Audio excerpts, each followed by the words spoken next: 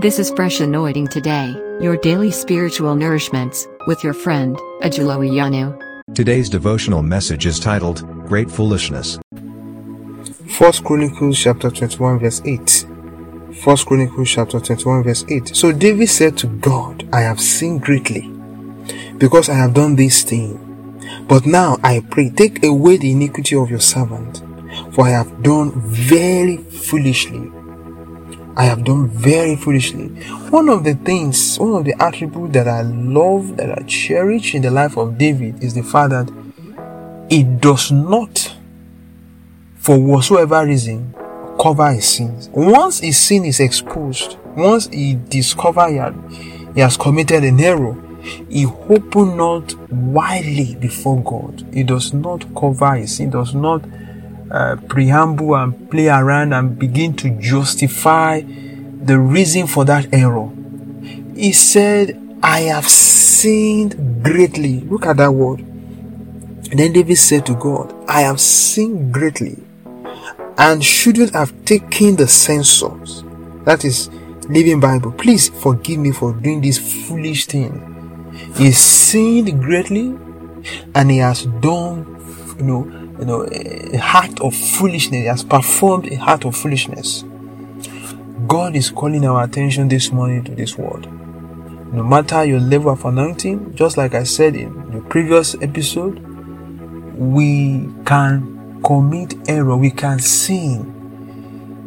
But we should always remember that God is merciful. Whatever error we have committed, God can forgive us. If and only if we humble ourselves. The Bible, the word of God says, if my people who are called by my name will humble themselves.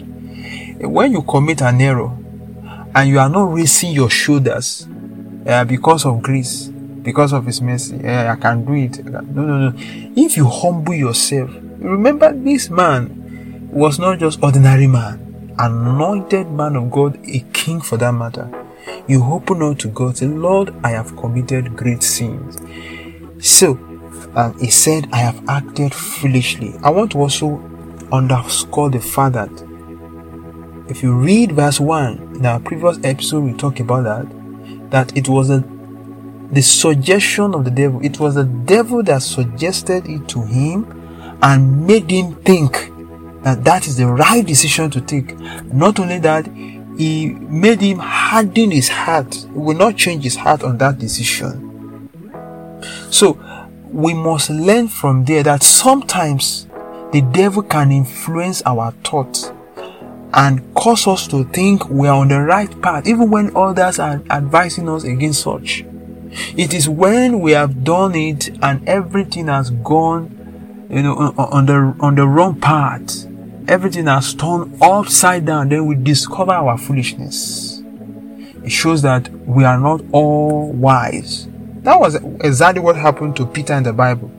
At a point, he said, Jesus, you are the Christ. And Jesus said to him, it is the Spirit that revealed that to him, because flesh cannot reveal that.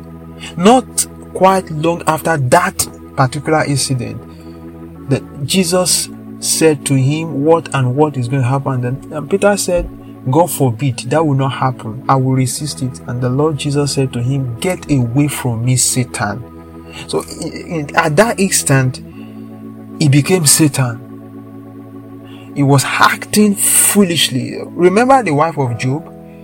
The husband said to him, even though I am being afflicted, I am in pains, I will not lose my senses. A man cannot receive good from the Lord and not receive bad. Why are you talking like one of the foolish women? Why?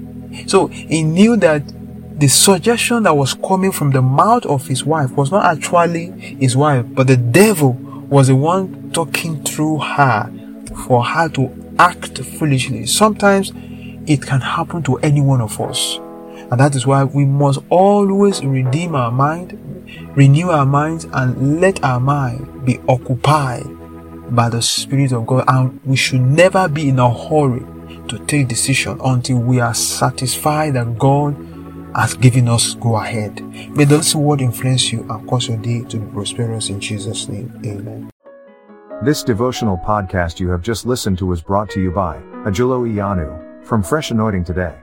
It is available on Anchor, Spotify, Apple, Google, Overcast, and any other podcast players of your choice. Share with others. Stay fresh.